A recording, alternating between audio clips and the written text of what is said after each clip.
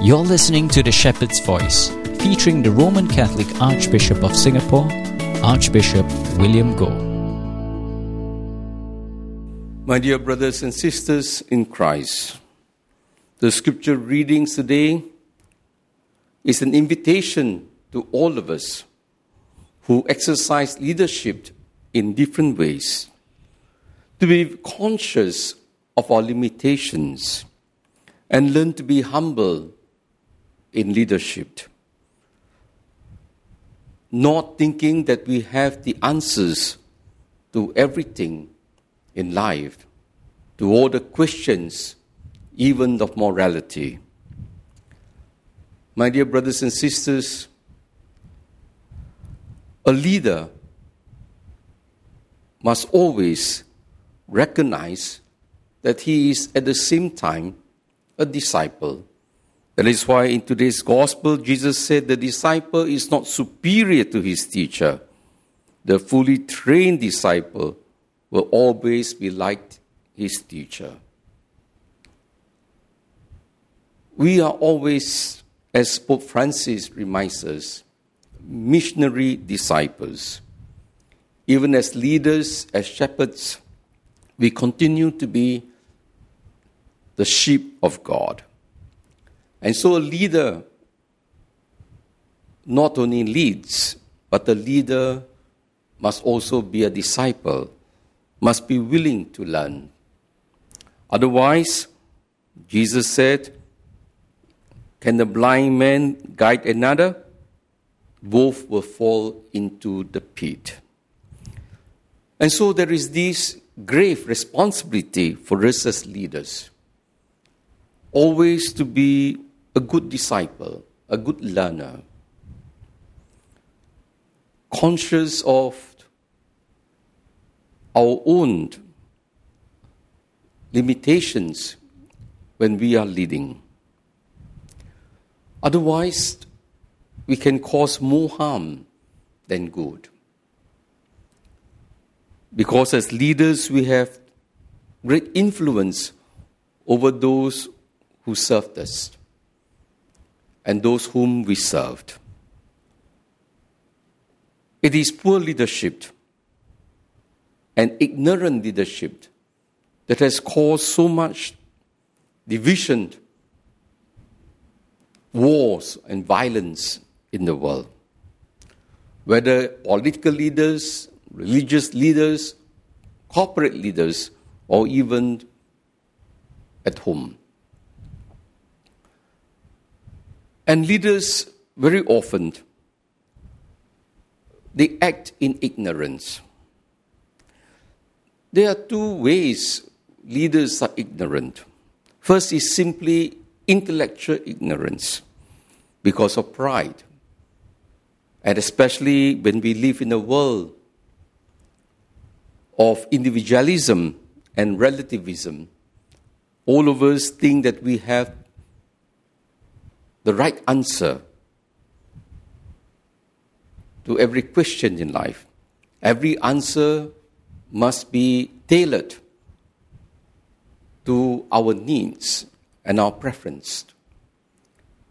Ignorance is dangerous because when we look at the divisions among religions in the world, it is because of intellectual pride that we often misinterpret others' religious beliefs, or we distort what others are saying, or what other believers truly believed in.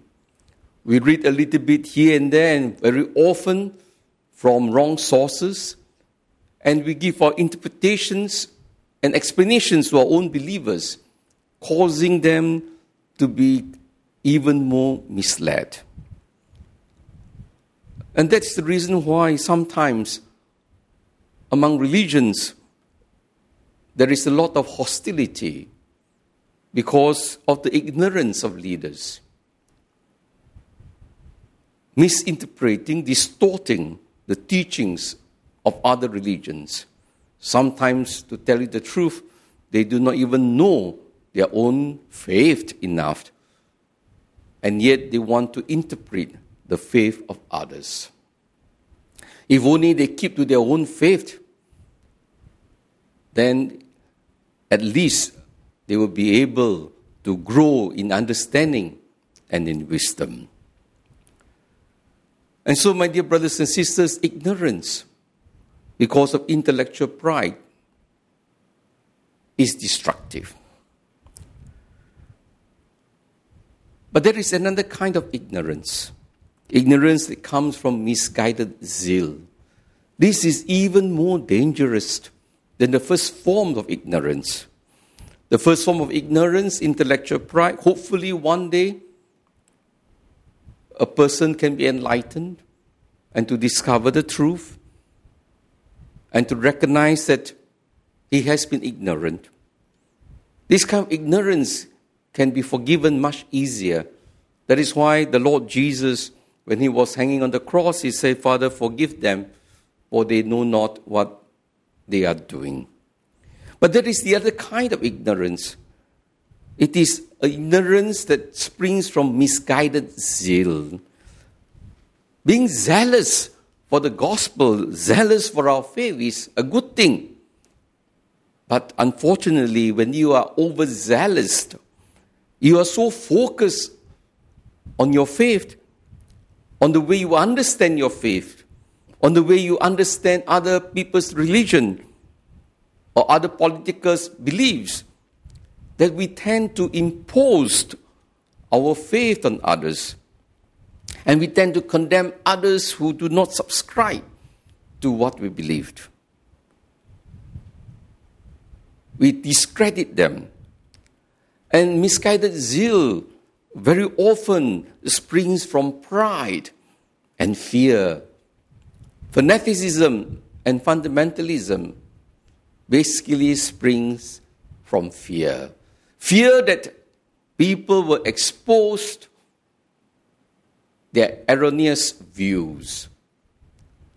That is why those who are overzealous are over-defensive of whatever they say, trying to run down others. If we are not overzealous, then we be ready to offer our views firmly. At the same time, receptive, open to the views of others. Because we can learn something. We can dialogue. We can discover new things that perhaps we have not seen. And so it's very important for us as a leader that while we have our own views of life, of morality, of church, at the same time, there must be a certain receptivity, openness to respect people's alternative views, so to speak. It is through dialogue, through trying to understand where they are coming from, that we are able to engage people who think differently from us in a much better way. And that was what happened to St. Paul. He was overzealous to the extent that he became a blasphemer. He did everything to discredit the Christian faith, and he persecuted them and put them to death. He was overzealous because of his upbringing. And normally a person who has misguided zeal, very often, they come from very wounded background. They had some traumatic experience in their life. And that is why they tend to look at situations in life from a very narrow perspective and from a very wounded perspective. That's the reason why you notice, if you read the social media, there are some people who will overreact to certain aspects of offenses, crimes, sins against morality, overzealous to the extent of wanting to bring down those people who commit the offenses, who have done something wrong, overzealous to the extent of condemning them and destroying them. That is misguided zeal. If we are truly zealous for God, we do not act in that manner. That is why you notice St. Paul, after his conversion, he was a changed person. He was a sinner. He became a great saint. St. Paul was zealous in preaching the gospel as well, as he did in Judaism. But this time, he was not persecuting people. He was not discrediting other people. But he was firm in his belief. And he tried to engage people, the Gentiles, the Greeks, who did not share in his belief. He was open, receptive. He was always offering the gospel free, but without imposition, and always with respect. That's why from a great sinner, he became a great saint. Because, why? He was healed by the Lord. He was blinded because he was at first blind and then blinded by the Lord's ray of light. The truth blinded him. And that blindness caused him to be able to read deep into his own wounded heart of the past. And because of that, he was healed of his self-righteousness, of all his fears. He was trying to achieve salvation through the laws. But after he met Christ, and Christ called him and spoke to him, he was healed. He was no longer self-righteous, but he was full of fervor still. Being zealous doesn't mean being self-righteous. If you are self-righteous and you say you are zealous, definitely it's a misguided zeal. If you can be zealous without being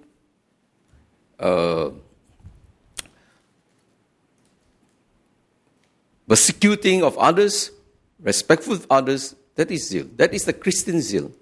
Out of love, out of compassion. But when we do things out of love, it is always a gift. Never any form of coercion.